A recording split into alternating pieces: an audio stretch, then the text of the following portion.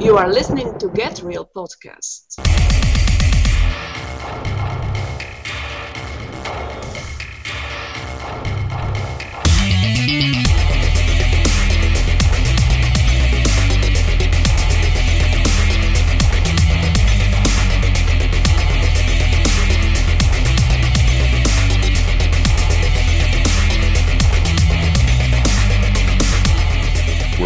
We're back, and Dan, the other day we were on the phone and we were talking about confession and how the scripture tells us that we need to confess our sins and faults to one another. Mm-hmm. And I got something I got to confess to you. Okay. In 2007, I went to a Chris Daughtry concert. Really? Actually, I like him. Okay. I think he's got a great voice. I like the fact he didn't sell out his band when he had the chance to go solo. Yep. And he seems like a decent guy. I think he's a believer. Yeah, I wouldn't doubt it at all. I think he is, but no, I went. I didn't know that you went to a Chris Daughtry concert. Yeah, I did. I've also been, here's another confession, I've been to a Yanni concert as well. Can we move on? Yeah, okay. So, yes, moving fast forward. What are we going to talk about today, bro? Well...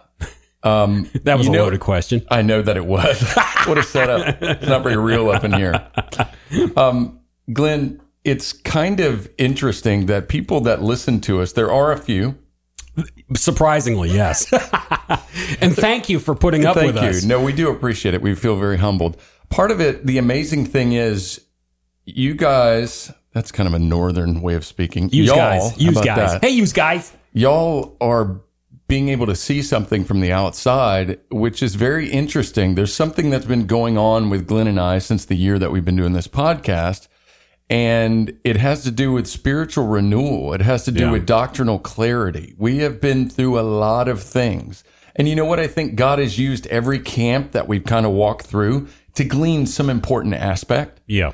If you've ever been to a church and then you're like, whoa, this is a little weird. And then you start going to another church, or you started out real traditional, then went charismaniac, or you somewhere in between. And we're not just talking about the emotions or the way that people worship, because we're very liberal in that sense. In that sense, yes. Not in the sense of doctrine, but the beauty of good doctrine. Mm-hmm. And that's what God's been settling us in, is that you really begin to have a revelation from God's word about who Christ really is, about what, like, I came in here, I'm seeing you, and I'm like, Glenn, we're going to live forever. Yeah. I'm kind of stoked on that. I've been thinking, well, I want to talk about something. There's gnawing questions and things that seem like contradictions in the word that you may see, somebody's reading a Bible story to you about the creation. This happened to me.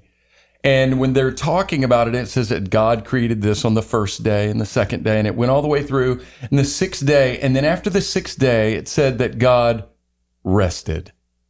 And, is he kicking back, kind of catching his breath at the water cooler, smoke him if you got him, you know what I'm saying? And to conceive, okay, the God that's speaking the world into existence, creates it all, says it's good. Mm-hmm. Then he rested. And Glenn, I've always just paused at that whole cumbersome seeming contradiction. Has that ever affected you? It affected me in this way, is that it was a little bit too cumbersome that I never really wanted to give it too much consideration. Does that make sense? Yes, it's like, it does. I just can't comprehend this, or I just wasn't at the point of comprehending it. So it's like, okay, yeah, that's what it is. Well, especially if you're eager to have stronger faith and you're afraid of things which might seem to bring doubt, you avoid things that look like contradictions. Right. I kind of, even as a kid, I'd be like, for whatever reason that God granted, I was like, what is that? Now, there's something that if you look in Genesis chapter 2 and you look at it, and we're going to be talking about the Sabbath, we're going to be talking about sentience, we're going to be talking about nevermore, sentient. We're getting number there, 6. No, sentient number 6. We're going to talk about consciousness. So we're going to dive deep, and this is not for no reason. It's for a reason. I'm going to explain that. But in Genesis chapter 2, if you look at even the cadence of the King James or the New American Standard, pretty much any decent translation of the Bible, it will have an awkward cadence. Would you mind flipping to it, Leonard? Yeah. And Genesis chapter 2, where it starts to talk about, and he rested from all the work which he had done. And the precision, the awkwardness of the cadence, to me, reflects the struggle the original writers had in trying to convey the original meaning, because it's strange and it doesn't sound, normal. Yeah. Okay. So go ahead. Let me read that. I'm going to start at verse 1. Thus the heavens and the earth were finished, and all the host of them. And on the seventh day, God ended his work which he had made, and he rested on the seventh day from all his work which he had made. And God blessed the seventh day and sanctified it, because that in it he had rested from all his work which God created and made. Okay. See, the cadence is strange. The cadence designates two specific things. One of it is that God ceased from his work, from all. That's important, because Almighty God is certainly capable of just major multitasking, right? I mean, we're impressed. Leonardo da Vinci supposedly could be doing two great drawings or paintings at the same time. God could do that on a scale of 1 billion. He could just sit there and multitask like crazy. The fact that it specifies his ceasing and his changing is an amazing mystery to me. The fact that the cadence is awkward and designates the specificity about all, about he, and about made. And it's talking very, very specifically about one of the strangest things in Scripture, the Sabbath. And that's really strange. You talk about, it says he ceased from all work.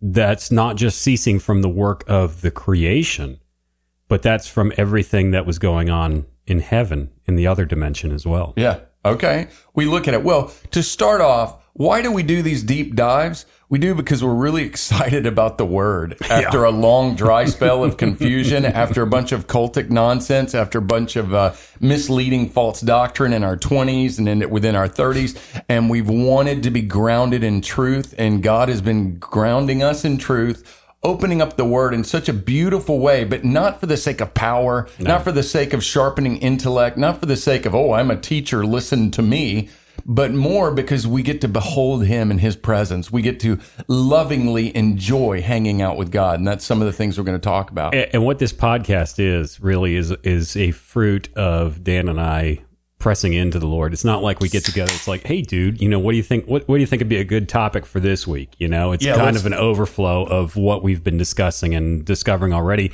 What blew my mind when we were talking about this on Friday, we didn't know it, but you and I had been hitting the same scripture verses in our walk with the Lord, which was, you can't coordinate that. It's not like, well, Dan, what we're going to do this week is we're going to take a look at Hebrews 4. Let's dig into that. Yeah. I'm like, Glenn, tomorrow I'm going to wear my blue shirt. Yeah, we're coordinating like girls. Hey, let me know if you need to go to the bathroom. We'll go together. Oh, sounds good.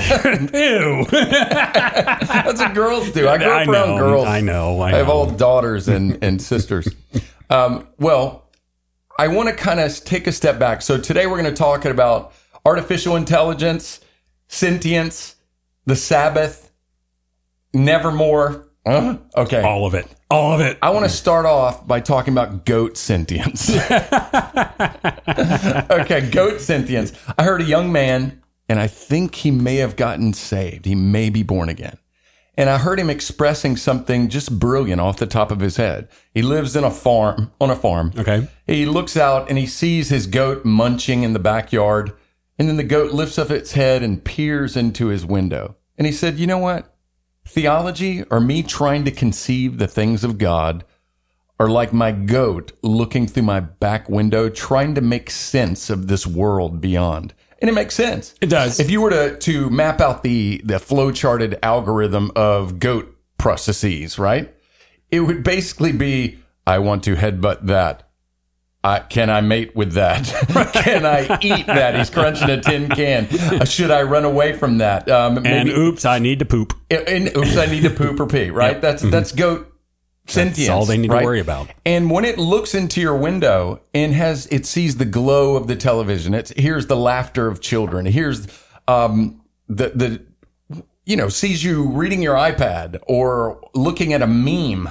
Think of how far. That's like Nikola Tesla territory. Yeah. Or literally, what we brought up before, the whole polygon inside the circle, that you can have a lower form of sentience or consciousness that is inside of a circle. So you have the starting point of polygons would be what? The triangle, right? Right. Okay. Right. If there's some geometry teacher, and we're blowing this. Email us. Email us, please. lithoscry@gmail.com. Ooh, that was in stereo. That was in stereo. Let's do it one more time, Glenn. Email us at lithoscry@gmail.com. Very nice. Oh, perfect. Velvety pipes. So, goat sentience. We're sitting there. We are a lower life form than God, but we were made in his image, in the similitude of him, but we are not him. In the same way, if you have a goat, and that goat was a triangle inside of us as a higher form of consciousness, we're a circle, and the goat is trying to conceive of us.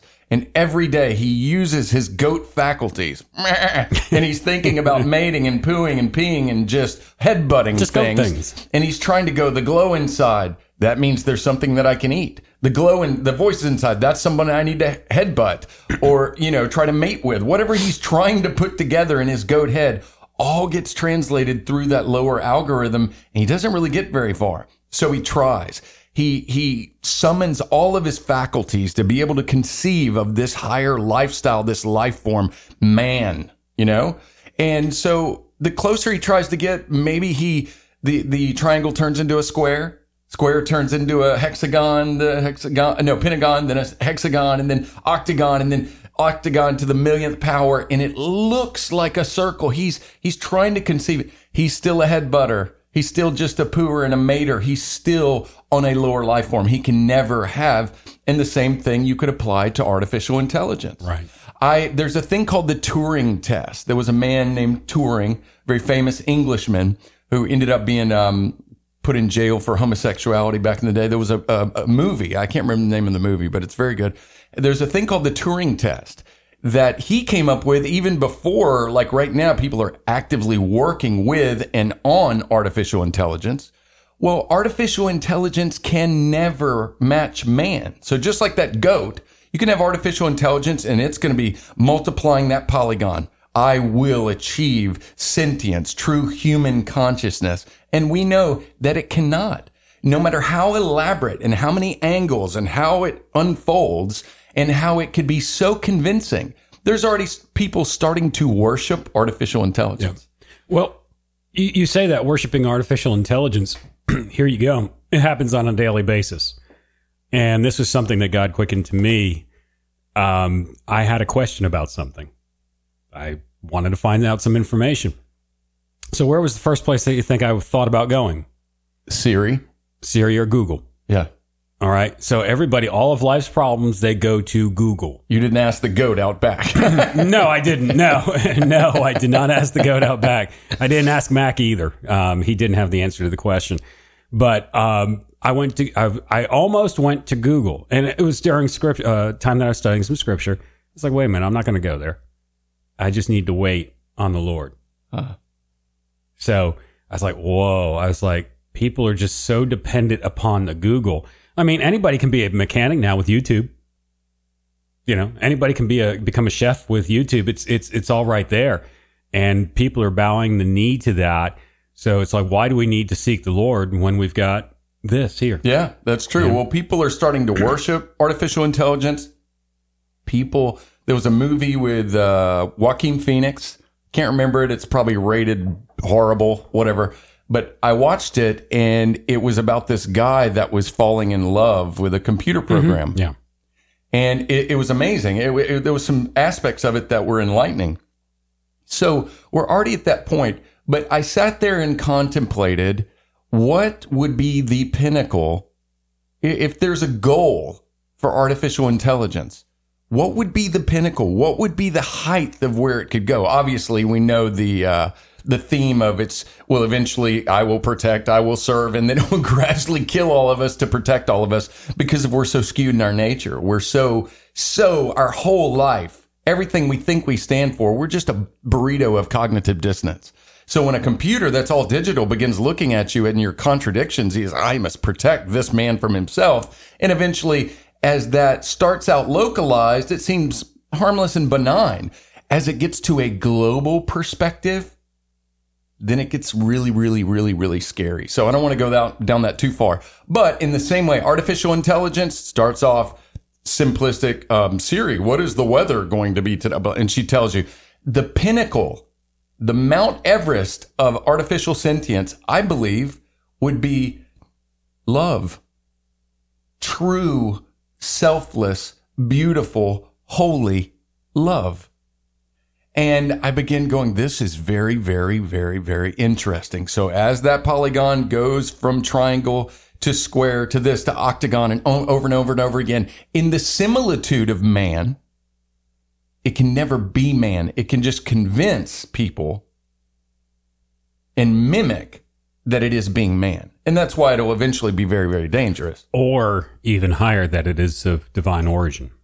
Yes. And I think that's where it gets scary. It definitely draws the attention as far as it being able to get more and more and more elaborate in the image of what we would see man as, or love as, or anger as, or wisdom as. It will start to attract demonic attention. They're very fascinated by the power of that. Okay, what does this have to do with the Sabbath? Okay, we're getting to that. What we just talked about, back to Genesis, and it talks about where God, he rested from all of the work, from all of which he had made, the work which he had done. He rested from all of that. Let's take a step back and look at it. Biblically, the Sabbath, we know that Jesus said that the Sabbath was made for man, and it was not made for God. He doesn't need it. We know that when Jesus, in his earthly ministry, he was encountering an apostate, demonic priesthood that added to the law, okay? The only aspect of the law, and it was, what do you call it? It was capital punishment for breaking the law of Moses. It was, as a matter of fact, if you travel to Israel today and drive through, I had some friends that did this. They accidentally started to drive through a Orthodox area in Israel on the Sabbath day, and they almost got stoned. Wow. In their car. Okay. Well, so it was a big deal. The Sabbath was huge.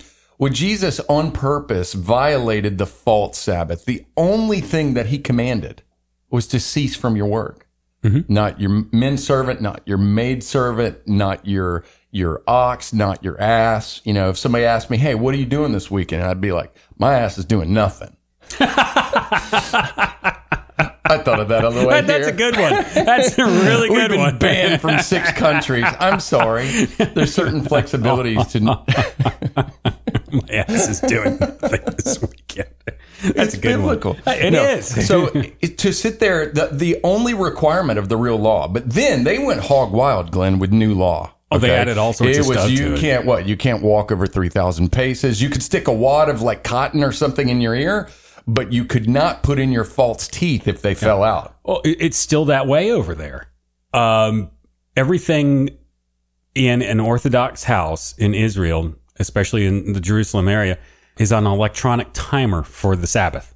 So they don't have to touch anything. So that the devices do the work.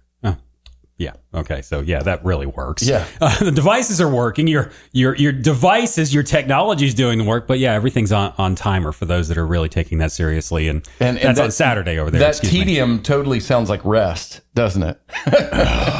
Knock yourself out. It's horrible. And it became this deplorable day, the day that God had set aside for higher things, for man to sit there to, you know how to tell that you don't like your job? Is to have a really good vacation and have to go back, right? Or you sit there and you rest. Man was cursed by the sweat of his brow to have to take dominion over the earth, or the earth was going to kick your tail. The earth, you're going to starve, or a famine's going to get you. A wild beast is going to eat you. You have to make shelter. You have to stay in front of your bills, or your power gets cut off, or you lose your automobile. We have to labor and keep it going. The rest of the garden provision is gone. So when he said, stop, do not work, not anybody in your home, don't do this. You worship God, you enjoy time with your family, you go smooch on your wife, you enjoy feasting, the fruit of your labor, you drink a glass of wine, you enjoy life, and you grieve over the forfeiture of Adam and Eve, of the Garden of Eden and the rest of God. It was a day of reflection and rest. And it's not incongruity. When I looked at the word and then I said, but yeah, they would kill you if you didn't do that. Yes. And the reason under that old covenant law of Moses, think about where you're at right now. If a lost person goes outside, looks at the trees, the flowers, the animals, goes to the grocery store, it's all this different type of meat, and does not regard the maker ever in their imagination. They give no regard to the creator. They breathe his air. They eat the meat provided by his creatures. A chicken may be pretty stupid, maybe a lower form of sentience, but make one out of nothing. You ought to sit there and fall to your knees in the fear of God by looking at an ant or looking at an inchworm or looking at any of these things.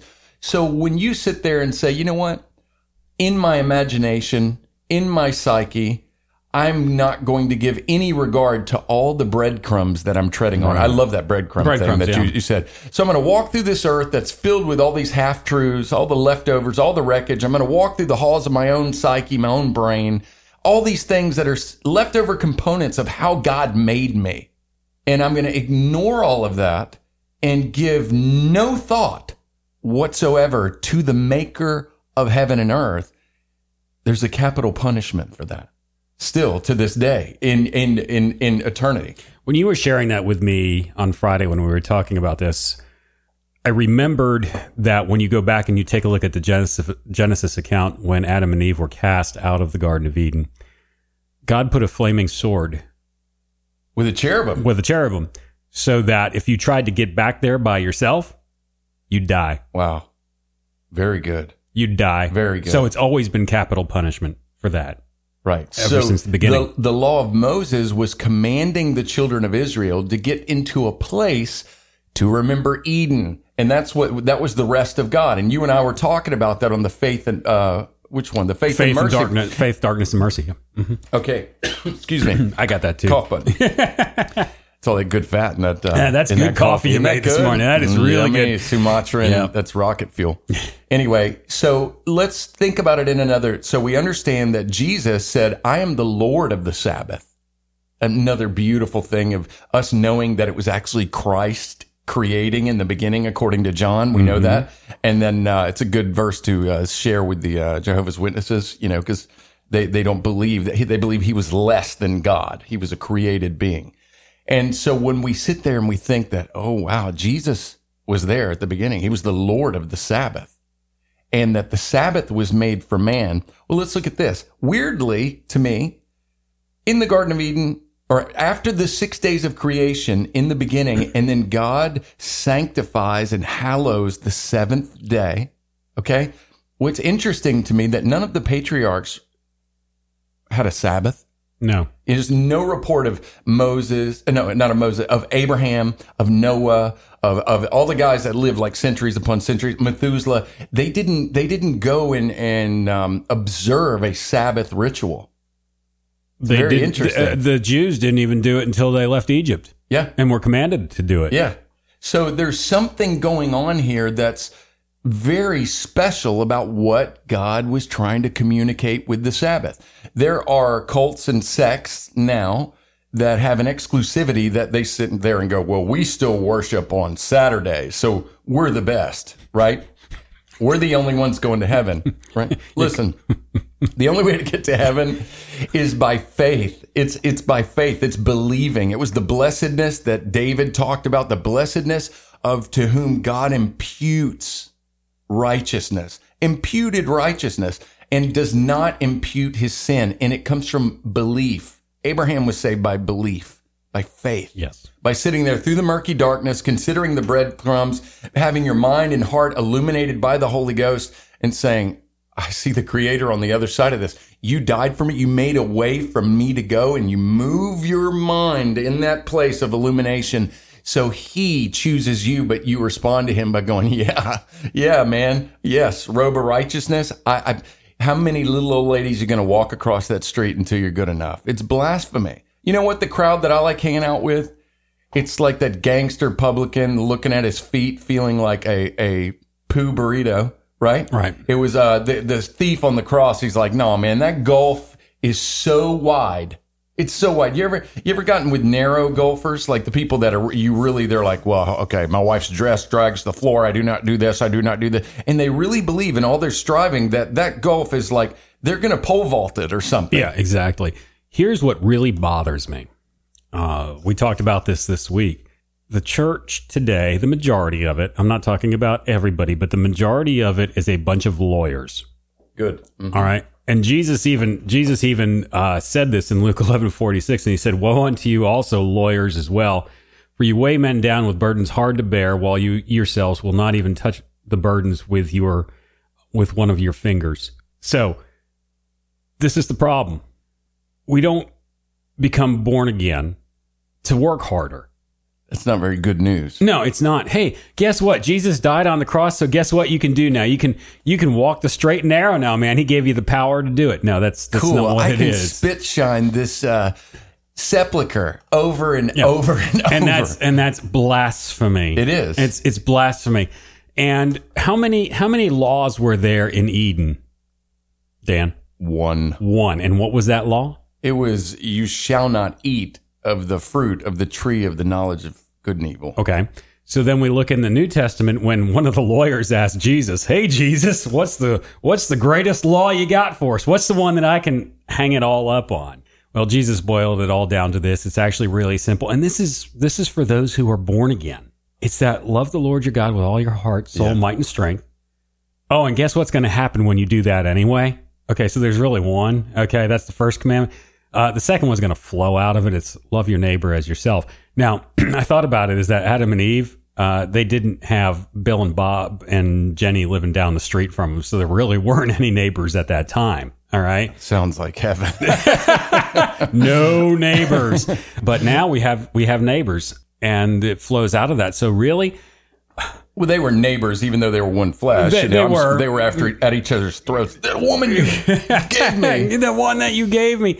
But really what it boils down to is that the church today makes being a believer so tedious.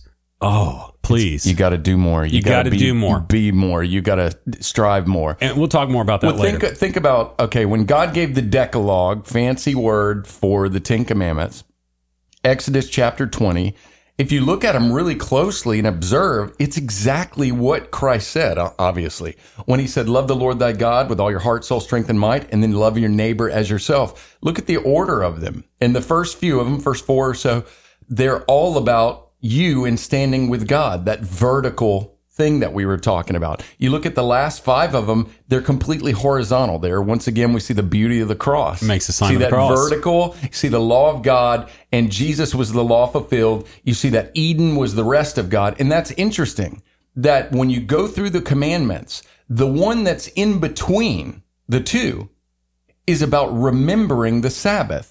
The uniqueness of that one, it's the only one that does not seem intrinsically immoral. It seems slightly arbitrary. For example, there's nothing arbitrary about me sneaking into your home and stealing all your albums, right? Mm-hmm. Might do that. And there's nothing arbitrary for somebody to go and blaspheme. It's very active.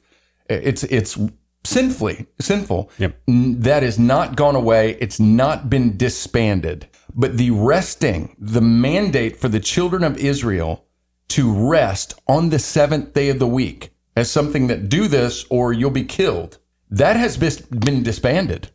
Mm-hmm. We are not under an outward observation of the sanctified 7th day of rest that we have to go. Now, some people try to make it that way, where if you're not in church on Sunday and then the 7th day Adventist, well, you need to be on church on Saturday, and then they start arguing all this stuff and everybody's trying to be more righteous than they want to be. It was not the purpose of the Sabbath, okay? The remembering of the Sabbath day. It was remember all the way back at the beginning when God did this strange thing. It said that he worked and created, then he ceased from what he was doing, and it says that he rested from all the work which he had done. So let's look at what was going on there. It's this weird law that got abused by the priesthood in Jesus' day. It was something that Jesus overtly violated in the sense of what was added to it. And then we look at what was it? It was saying that you cannot work, do not work, rest. Soak in the breadcrumbs. Look around you. Examine your own consciousness. Look at your children playing in the field. Look at your dog, pet your dog, love on your wife, eat a good meal. Think of things, feel the mixture. Look at the tragedy of death. Look at the concern. Look at the way that your wife has to deal with the sorrow of childbirth and the menstrual cycle and the dangers involved with bearing children and keeping them safe and disease. Look at everything. Look at the contrast between the elements of leftover glory, the leftover similitude of God in your life. And then also at the same time, look at the tragedy, look at the incongruity of grieving, the incongruity of suffering, the incongruity of watching a sick child die, and the hole that is in your heart. And you will bear witness to something. You will see that forfeiture of the Garden of Eden. That is what the Sabbath rest was for and what it was about. If we look also at the very beginning, Glenn, I love this. There's a significance. The temptation in this day, even in apostate Christian circles, in just heathen world pagan circles, they want to view God as an energy force. Yeah. And the fact that God ceased from his work of creation and rested is a very, very profound dynamic. It shows man something. Remember, the Sabbath was for man. So God did that for us. Why would he do that for us? Well, we know that, he's not this just energy of the vibration of God. Everybody wants to get all flaky with that because it doesn't hold you accountable. It doesn't call you to worship the energy force. It doesn't. And that's something that I still really can't put my mind around. Okay. Book of Psalms, Psalm 11, David talks about the soul of God that abhorreth evil and those that work wickedly and do violence. Mm-hmm. He uses the word soul. You and me, we got soul. We got soul. Ooh, yeah. And God's got soul. Woo. Okay. That's where we get gospel from. But that, wrap your mind around that. And I did a little dive into the Hebrew for that. I was like, I kind of get it, but I don't. And I wanted to see a little bit further. And the Hebrew word for that is nephesh. And that word means a living, breathing creature. Okay? Living, breathing creature. Okay? That's the Hebrew for that. So what you have to do is you have to take a look at that in the rest of the context of Scripture, is that God has a seat of emotion. He has a seat of reasoning. He has a seat, and that's personality. He has a personality. Exactly. But his personality is not like man's. All right. He is not like us and we are not like him. We have to understand that, because later on in Scripture, it talks about how God is not like man, in that he doesn't lie. We lie. So we have souls. We have a seat of reasoning. We have a seat of feeling. We have a seat of emotion. We have everything like that. But one of the major differences is that God does not lie like we do. He is not sinful. He is holy. Good. I hope that made sense. No, that did totally. What was that Hebrew word again? Nephesh. That'd make a great dog name. It would. Here, Nephesh. Go fetch, Nephesh. Anyway. It means soul. Come here, creature. No, the beauty of that, think about it. When he ceased from working and he rested, this is so beautiful to me. It was an affectionate stooping down. He made himself sentiently available to lower life forms to fellowship with him.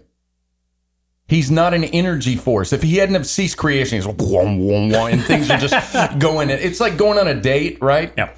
And then, ladies, if you've ever been on a date with the wrong guy and he's like, well, I got my first doctorate degree and the blah, blah, blah, me, blah, blah, blah. And then you haven't gotten a word in edgewise and you're like, oh, you got out of there and you're like, I'm done. I'm never going. It wasn't a very fulfilling experience. There was no intimacy. There was no fellowship. It was this guy bloviating about how awesome he is for an hour, right? That sounds like most pastors and ministers today. I've been to that church. I've been on that date. Yeah. I hope I haven't been that date. Unfortunately, in the past we have been. Probably have. Yeah. Mm-hmm. Well, all right. Well, anyway, imagine how profound that is. Yeah, it's huge. That God sets him apart. It's for man. Okay. It's like this. It's granddad works hard. Granddad buys a farmhouse and a farm. Granddad builds a front porch, puts up a porch swing, sweeps off the front porch, and then stops because little Bobby comes running, Granddad, and he wants to sit in Granddad's lap. And they're sitting in the porch swing, and he shows him how to whittle and all this.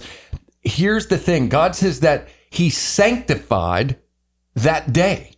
He made it special. So what it's leading up to, we can see from Scripture, okay, that there was a purpose. All the other 6 days were less than. They were being built.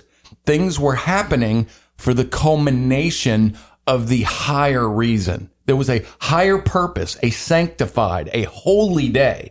That day was holy and set apart from the other days because the purpose that all of creation was built to house what? This exchange of sentient fellowship between the polygon inside the circle. We could sit there and have God revealed to us. He made us with the architecture and the ability and the similitude and the fashion that we were made in his image with a personality that is at least compatible for rudimentary fellowship. Isn't that wild? It's like the Sabbath day was this dear children being invited to the lap of the Father to exchange in this holy purpose. That granddad is not like, oh, that's my front porch and oh, this is my property. He's enjoying the fruit of his labor, but the highest use of all that creation, of all that hard work, of everything that he put into it was not the farm itself. It was that seed. It was that grandson on his lap. So when we think about a house or a home, what do you think of, Dan? When I say the word house or home, I think of dinner table. Dinner table, okay. The pet, the family, relaxation, unwinding, fellowship, the dinner table.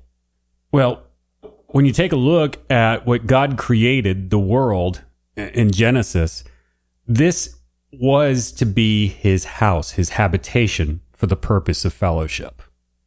The whole thing. The Hebrew word is bet, which means house or home. So his whole desire in creating this wasn't that he was lonely. Okay, we got to get out of that theological concept that he needs me. God was lonely in heaven. It's like, hey, let's create man so we can, have somebody to hang out with. No, that wasn't it. He desired to do it because he wanted to. But he desired to create something where he could fellowship with us. Yeah. Well, think of that gift. Think of that gift of the Sabbath. God could have made us, like, I think about one of my favorite times was the Cambrian explosion. And you and I lean towards gap theory. We got to figure out all that stuff because I don't know, but I just find things in creation to be stranger than fiction. Yeah. Complete whackness. And I think about all these trilobites, all these things that look like scary biker tattoos swimming around and mating and doing things for however long. Scientists would say hundreds of millions of years, I don't know. But I look at that and they were not made for fellowship. They went extinct and this happened and their fossils are embedded in rock all over the world. And their life forms in whatever way pleased him. In whatever way that they were de-evolved in the sense of post-fall, if everything got tainted, it seems a little evil. Like there's a little twin turbo of evil even in biology now. Yeah. So there was a different world, a former world. But I sit there and think, God gave us the blessing of a higher sentience than the animals. God gave us this blessing of there's not going to be a robot or an AI that will be anything able to do other than a more excellent imitation of what we are. And a devil will only be able to do an imitation of God. That's what they're going to try to do is be deceitful, kind of like AI. They're going to use AI. That's their only shot, right? They don't have a body. They're losing their consciousness. They're not going to be, they're doomed. And they know it. They know it. You know what? That, we refer to it often with the Gadarene demoniac, and there was other ones where Jesus would cast a devil out of someone. Can't remember the exact one, but one of them he does it, and it's the devil says, "You are the Son of God," and then Jesus reprimanded it and said, "Don't tell anybody that," right? But I wonder, he's watching this man. Okay, we know from prophecy in Isaiah 53 that Jesus didn't look like a rock star. He didn't look like something off the cover of a romance novel. He was somebody that everybody he had no form of comeliness that you would be drawn to him. It wasn't like, hey, there's Ken and Barbie over there. Right. It wasn't like that. He was just a normal guy that made everybody, oh, this guy from that town? Who is this? And they hated him even because of that. He looked so ordinary, apparently. Well, so you've got this ordinary guy walking around. And he cast this devil out. That devil said, "You are the Son of God." The devil didn't trash talk. The devil didn't be like, "Yeah, Son of God," like it's like it's some sort of fair fight. It's no fair fight. That devil knows God can just make riddance of him in a flash. You know what? What little clues? That devil, let's say it was a fallen angel. It's complicated. There's a lot of different fallen creatures. Let's say that was a fallen angel that bore witness for eons. Christ, the Holy Ghost, the Father. And he looked and he knew the benevolence, the nature, the authority. There were behavioral patterns of the Son of God from eternity past that, let's say that fallen angel had been able to see for eons.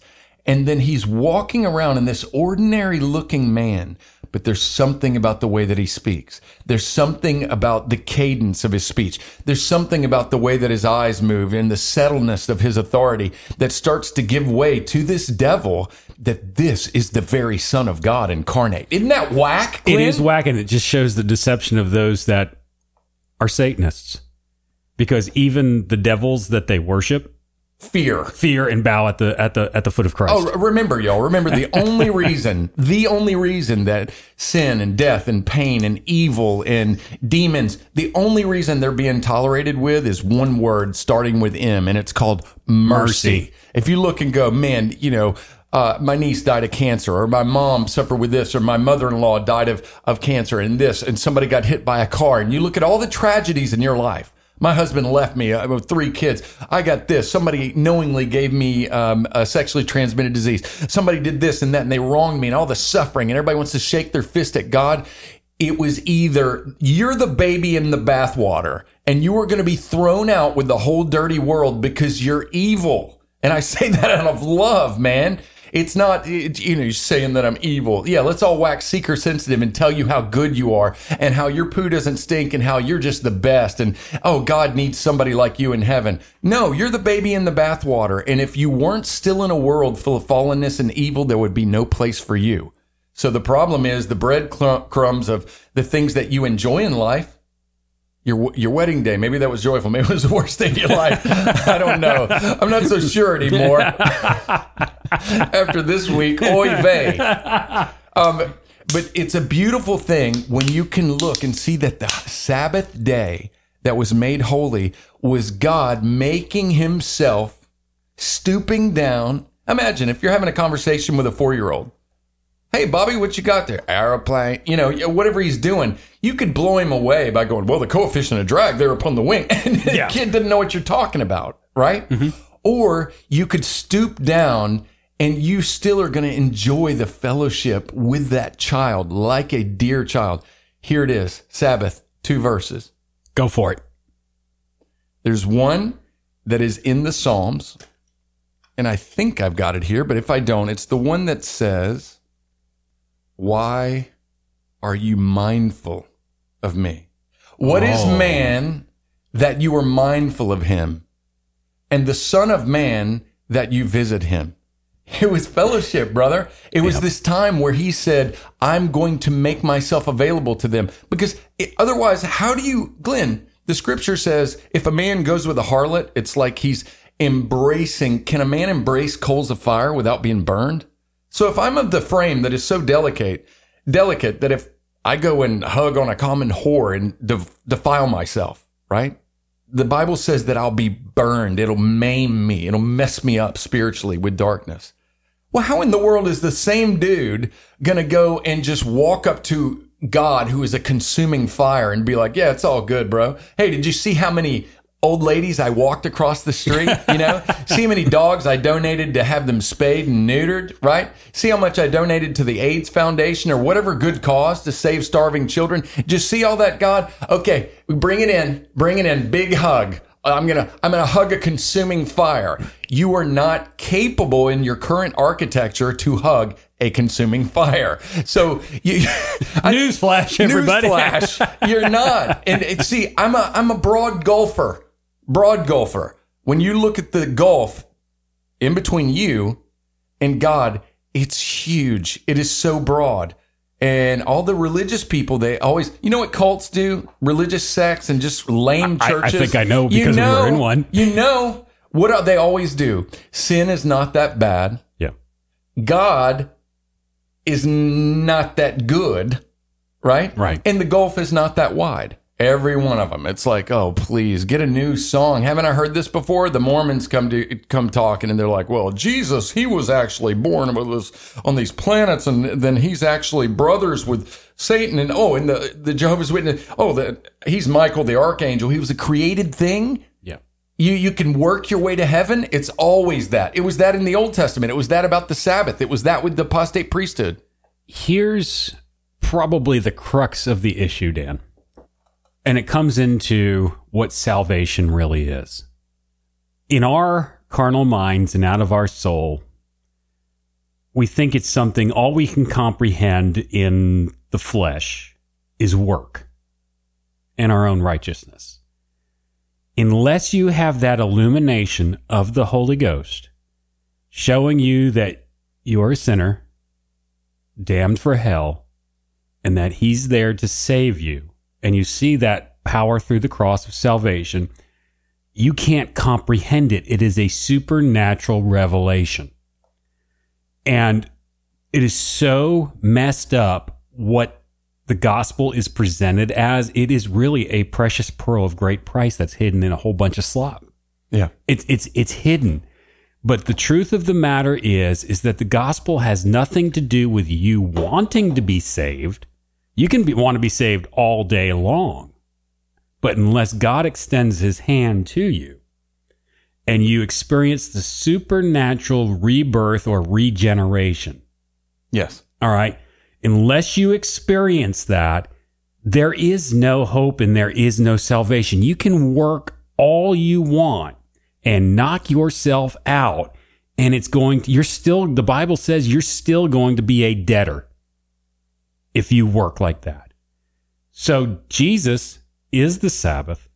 He is the Sabbath rest. He said, "Come unto me, all ye who are weary."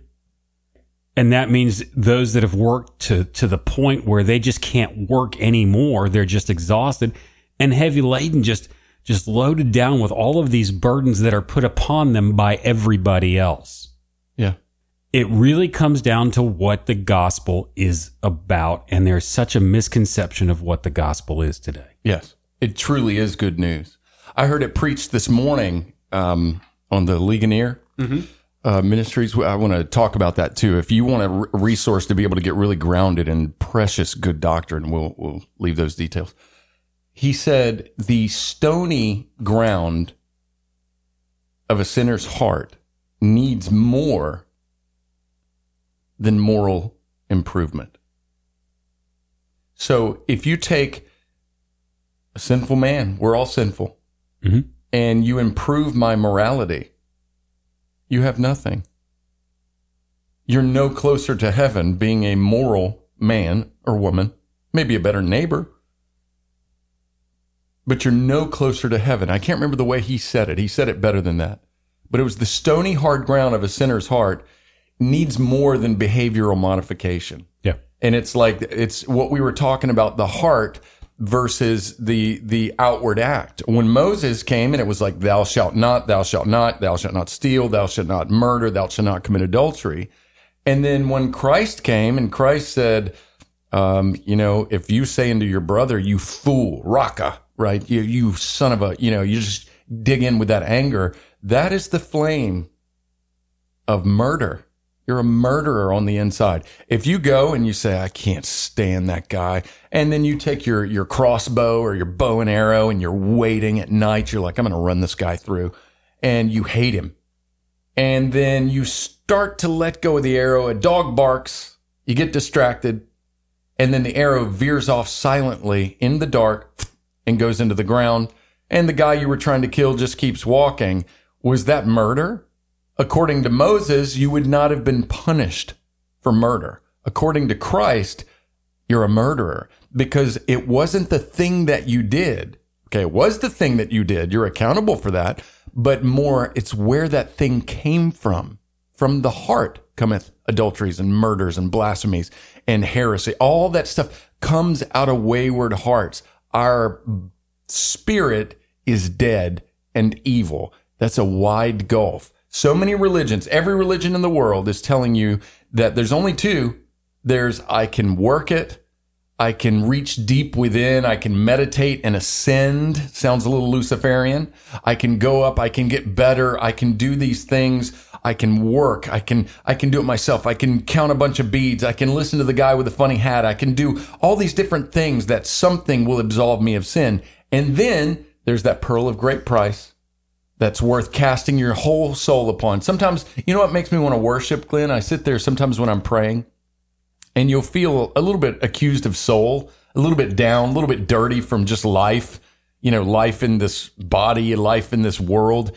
And you feel a little bit discouraged or whatever. And then you're going in prayer and you feel almost like something's asking you, who do you think you are that you can approach the maker of all creation with this boldness? Why would he be mindful of you, dirtbag, right? I get that sometimes. Right.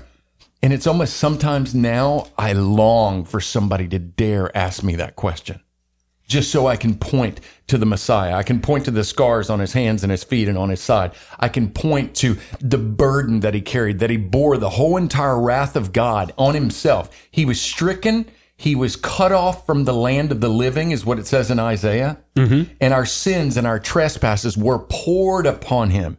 So grace is not a shot of caffeine so I can live a little bit better. Grace is not me paying or asking the Holy Church to give me some sort of absolving with a voodoo or, somebody moving their hand or saying a bunch of rituals. Grace is Christ himself. It's his kindness to go, I will redeem you. Hey, dead man, you're a dead man. Yeah. And God gives us new life. And once he redeems you and his blood has been applied to your life, Chaplain Joe said this so wonderfully. I went to the chapel to listen to Chaplain Joe preach a couple weeks ago, who he had on the podcast. He's a cool dude. He's a cool dude. He said that when God looks at you after you're redeemed, he doesn't see you as your human flesh. He sees you as Christ because you've been clothed in the righteousness of Christ at redemption when your spirit has been regenerated. And that's the whole thing, is that it's about spiritual regeneration. It ain't about works. It's about spiritual regeneration. And you probably remember this, what you were just talking about a few minutes ago about morality. It was taking me back to our early 20s, Dan, or late 20s. In the 90s, I wrote a track that a lot of people got kind of upset about, but it's true. And it's one of those things I did in the cult that, there was some truth that came out of there. There was some good doctrine in the cult. There was some good doctrine. And I wrote a track that I handed out to people that it was called Morality Can Damn You. I remember it well. Remember that one? I think we need to resurrect that one. And basically the premise of it was, it doesn't matter how good you are. It doesn't matter how cleaned up you are on the outside, how many times you go to church. All that does not matter. But what matters is that you're born again. Yeah. And if you're a good person and you're living a good life and you're trying, that ain't good enough. You're in ground zero for wrath. Yeah. And that's what people think that's mean. Oh, they're kind of hellfire and death. Yeah, exactly. The whole reason that there's Christ and Christ crucified, what is the backdrop of all of that is called God's holy wrath, or there would never have to be a cross. There would have never had to be a sacrifice or a Messiah that was prophesied to come and bear your sin. God with us, Emmanuel, the sin bearer, right? So it's a beautiful, beautiful thing. The grace of God is for weaklings, for failures, for addicts, for people that can't get their act together. It is that good. It is good news. It's not in the sense of cheapness. Or I'm going to waltz in here like if you were running a soup kitchen for the poor. And then you have just lazy people that show up mooching off your soup every day because they don't want to work, right? That's not compassion. That's not compassion. If you think you're going to pull one over on God and you don't really mean business with God, but it's not about how good you can clean up your life. In fact, more often than not, when I struggle with an attitude or a sinful disposition in my life, and believe me, I have quite a few, not as much as Glenn, but I'm pretty bad. And I got you. I got to get you. And you got me. So we do have fun. We're going to take a quick break. We'll be right back. Hey. Yeah, I'm going to lose this chair if I keep up. I want that chair I got the back. comfy chair. He does have the comfy chair. That looks like really like elementary school. That looks horrible, dude. It keeps me awake. Okay. While I'm talking, thanks. No, but whenever I'm dealing with some thing in my life that I'm like, that's just wrong, right? And I need to work on this. I need to do this. And you struggle. You summon your faculties, right? And you grit your teeth. You try to be a better Christian. You go to 20 different churches and they're all telling you, well, you could do this better. And don't we all need to do better? And let's all close our eyes and meditate on the fact of how bad we've done this week. And we can try and we can, it's all about striving. It's all about doing this. And I'm like, that didn't really work. But when I go in and I gaze on the loveliness of the Messiah as revealed in his word, I spend time with him in a fragrant, thankful heart of going, God, there's nothing that I do that would ever be worthy to come into your presence. And you have given me by faith immortality. You're going to give me a new body and a new mind. I'm going to live forever. Your precious blood marks me. I get really excited. And in the grace of that, some strange thing starts happening. It's called the fruit of the Spirit. And I come out and suddenly I'm ready to be gracious with my fellow man because he filled my mouth with good things. He satisfied me with something. I got a taste of transcendent eternity. I was sobered by touching the divine. He put his hands on me, and all I did was gaze. All I did was look upon the serpent upon the pole in my belief, in my hope. And I looked, and then all of a sudden I come out fortified with strength to be able to, all of a sudden, I can go across Yoga Prance Bridge. You know what I'm saying? Where is that bridge? you keep talking about this. What's the address? I'll send you a pin. Let me send you a pin.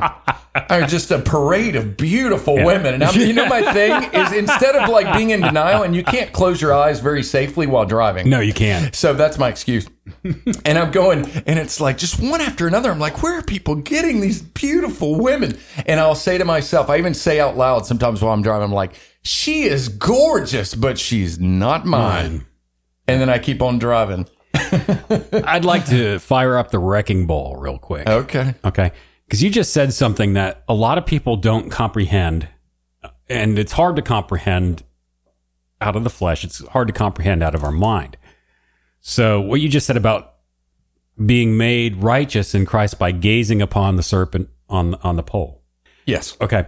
Twofold clarification. Yep. One being that original being born again, secondarily through being sanctified, meaning that your life gets better and you have grace to be a better Christian, not out of that much self-effort, but as far as God anointing you to do it. Sorry. Exactly. Mm-hmm. So a lot of people will say, and there's this argument over, well, you know, just believing doesn't mean that you can go out and do whatever you want. Licentiousness, antinomianism. Okay, antinomianism. So there's a lot of confusion, and it boils down to the confusion about what the gospel is again. All right? Here's the wrecking ball, people.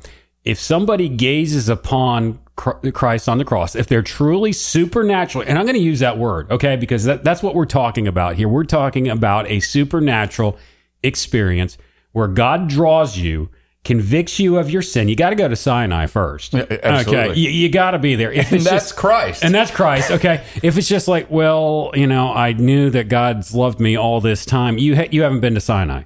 All right. And yeah, you're probably going to go out and just do whatever you want to do.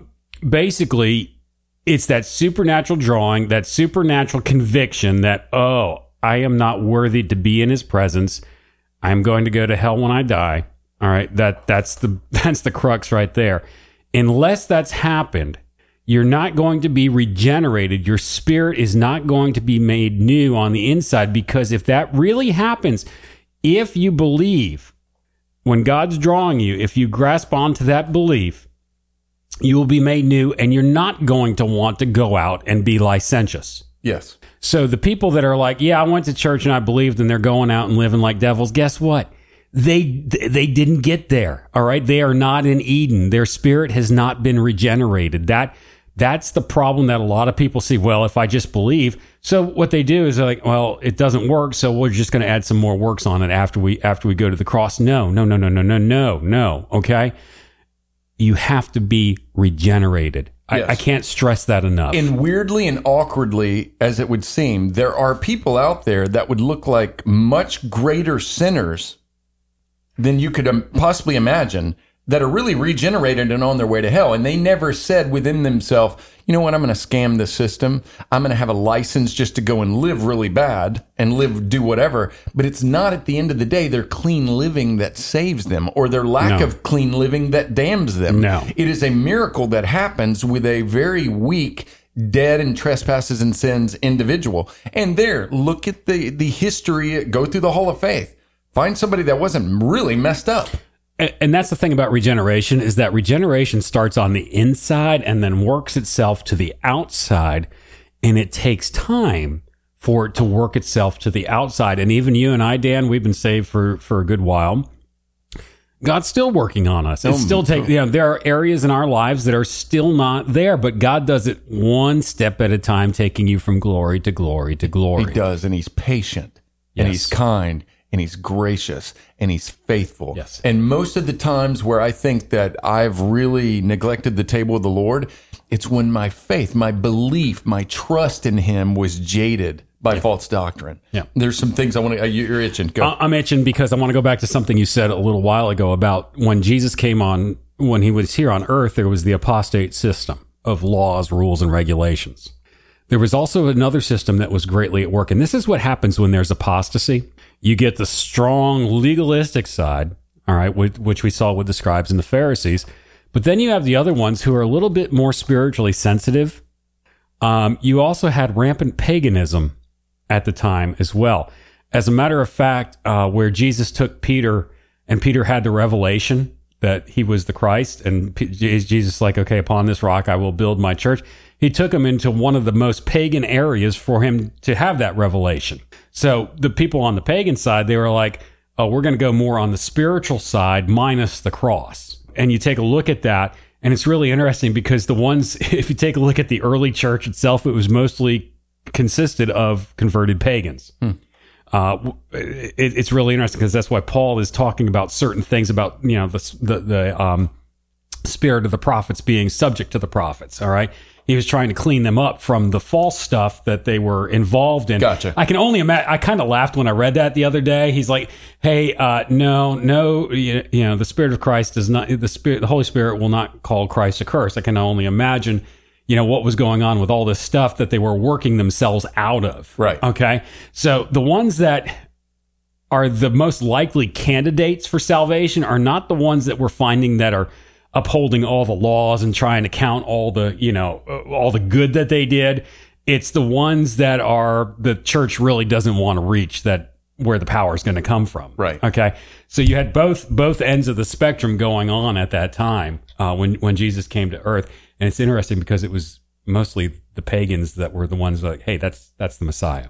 Ah, interesting. Interesting, well, isn't it? Hey, a lot of times people that are worshiping a golden calf or they're into paganism or multiple gods, they were at least looking for an explanation for how all this got here. Okay, that cow hatched it, right? Yeah. Or whatever they're thinking. But at least they weren't, it came from nothing, hand me another beer, right? It wasn't just like that. One thing that I do want to point out too, the beauty of the Sabbath, God's sentience, this invitation of fellowship. Welcome into my circle. You can never be me.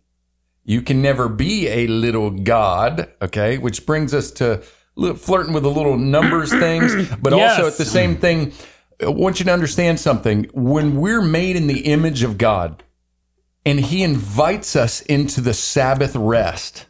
So if you get born again, you're able to fellowship with God. You can have a taste of that Sabbath rest. It'll be through a glass darkly, or, it'll be limited right now. Your body can't fully handle it. You get a new body before you get all of that, right? But you can walk in that rest, in that peace. It says joy and peace in the Holy Ghost. It talks about be still, rest. And what? And know that I am God. That's the Sabbath rest. And it's a beautiful thing. There is horrible heresy in the charismatic Word of Faith movement. Glory! Yeah. Oh, it's horrible. And it's very sinister because what it begins to do, subtly and sometimes not so subtly, they talk and misinterpret Scripture to believe that we're being deified, in the sense that we are gradually becoming these little gods in the earth. And we, apart from God, normally we pray, dear Lord, dear sovereign God, could you please heal Glenn's foot fungus, right? Frisbee finger. I got a bad case of the Frisbee finger Glenn's today. got that case of the Frisbee finger. And then you'll hear people go, I speak that Frisbee finger out of here, right? And you came up with something that I really, really appreciated this past week called white witchcraft. Yes. I didn't come up with it. Okay. I did not come up with it.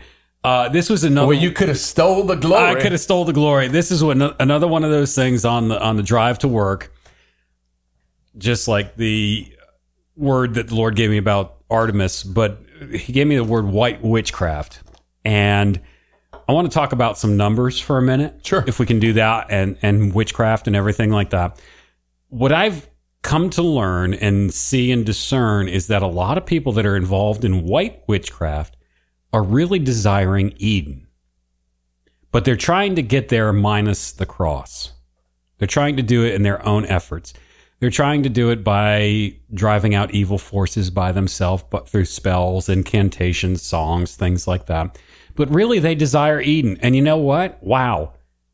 That's probably, that could be a good place to be in, really. Can you elaborate on that? So a person sitting there, and if I'm desiring peace, power, authority, relationship, purpose, communion, is that the type of Eden? Somebody's sitting there, they're dealing with loneliness, dealing with depression, feeling powerless, they see fearing lack of provision. They see the world as scary, wicked, depraved, cold and prickly. Exactly. They see the thorns. Okay. They see the flowers fade. They see all that stuff. I didn't want to skew. I just want to add color. You're absolutely right. They desire pure things. They desire righteousness. That's why it's called white witchcraft. So let's talk about some numbers for a minute. And this is going to tie into the white witchcraft. There is biblical numerology.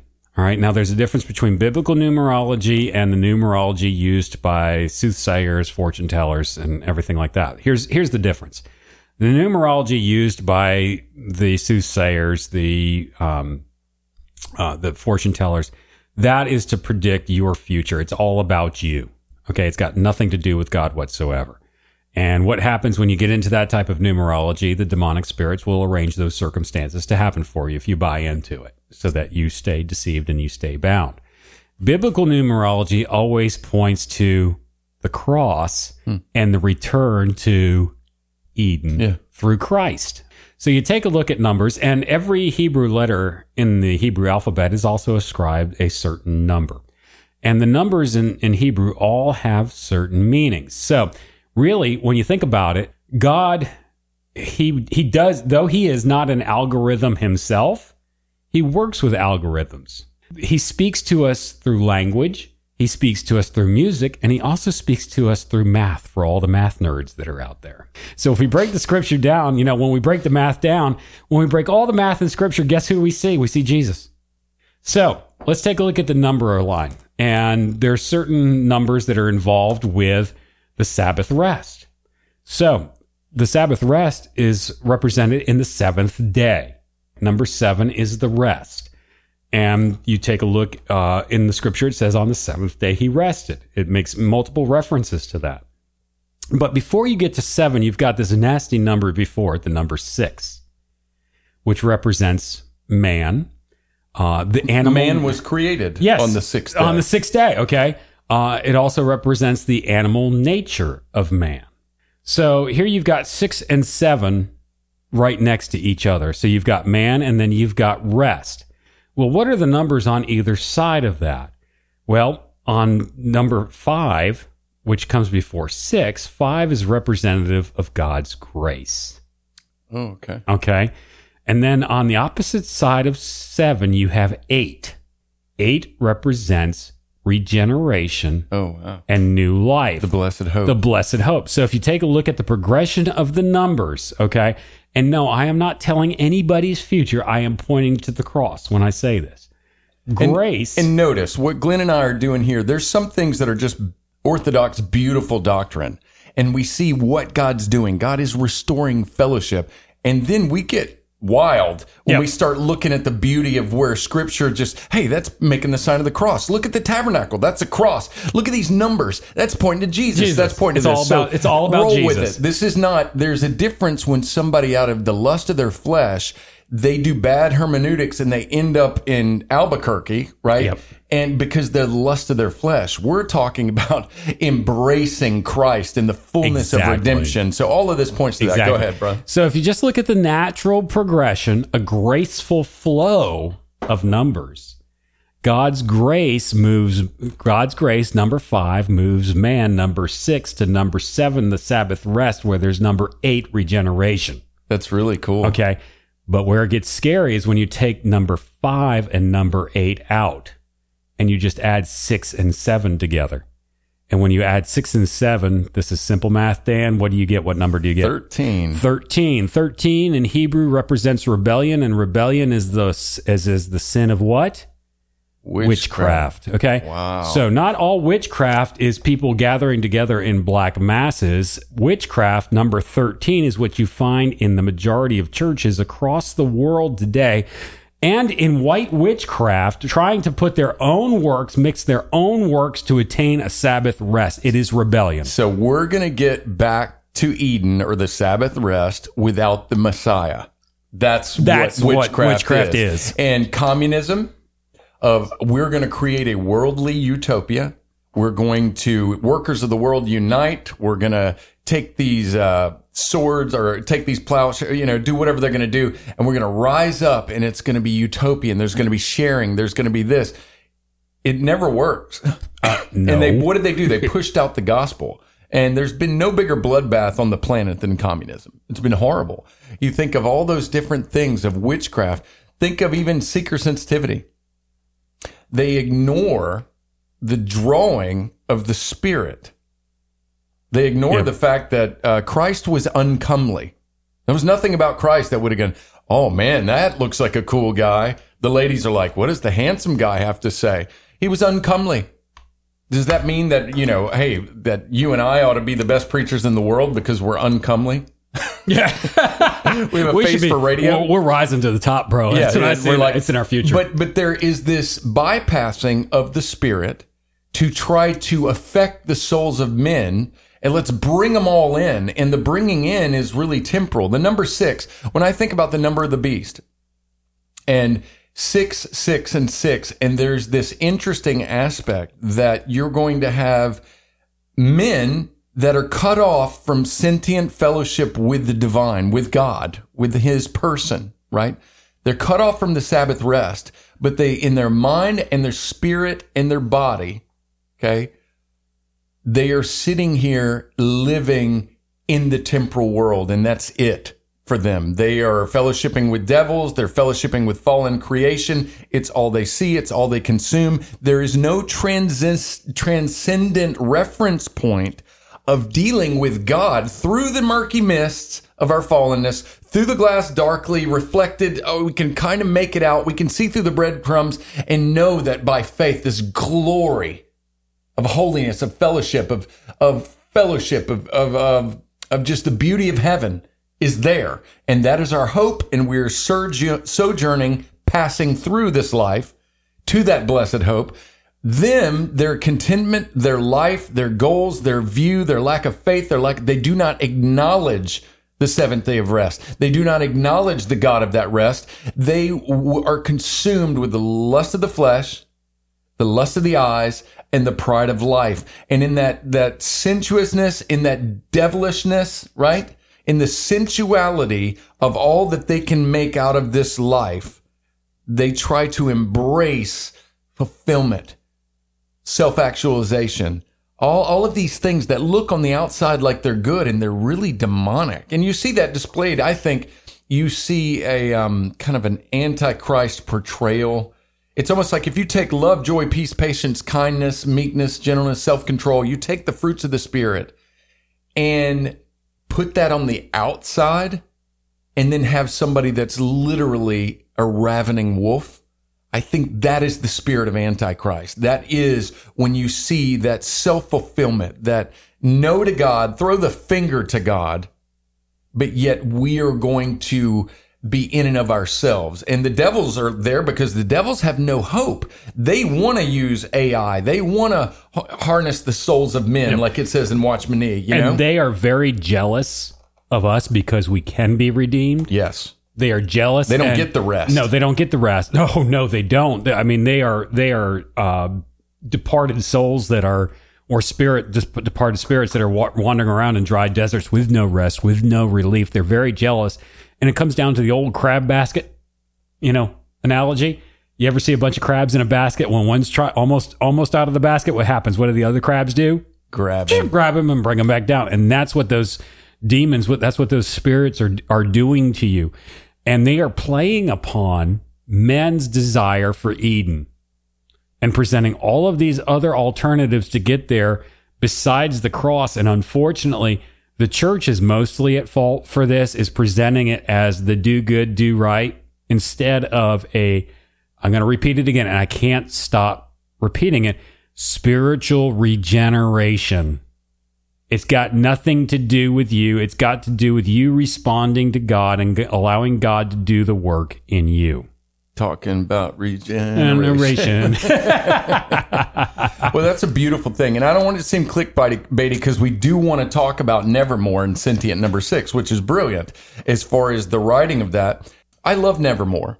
Mm-hmm. And I feel saddened that their lead singer passed, a few years ago. Very gifted man. Yeah, very gifted man. And as far as I knew, he was very, very, had a lot of pent-up anger against the church and against the things of God. And I hate that because most of that usually comes from false preaching, false doctrine, bad living, bad everything. We're not portraying Christ. And people don't hear the things that me and Glenn are talking about today. There's no life in it. It's just, well, you over there with the long hair and your beer drinking or your drug taking. Cut your hair and then you'll be more acceptable to God. Yeah, nothing can be further from the truth. Well, one of the themes, if you go back through their whole catalog, one of the frequent themes is the seed awakening.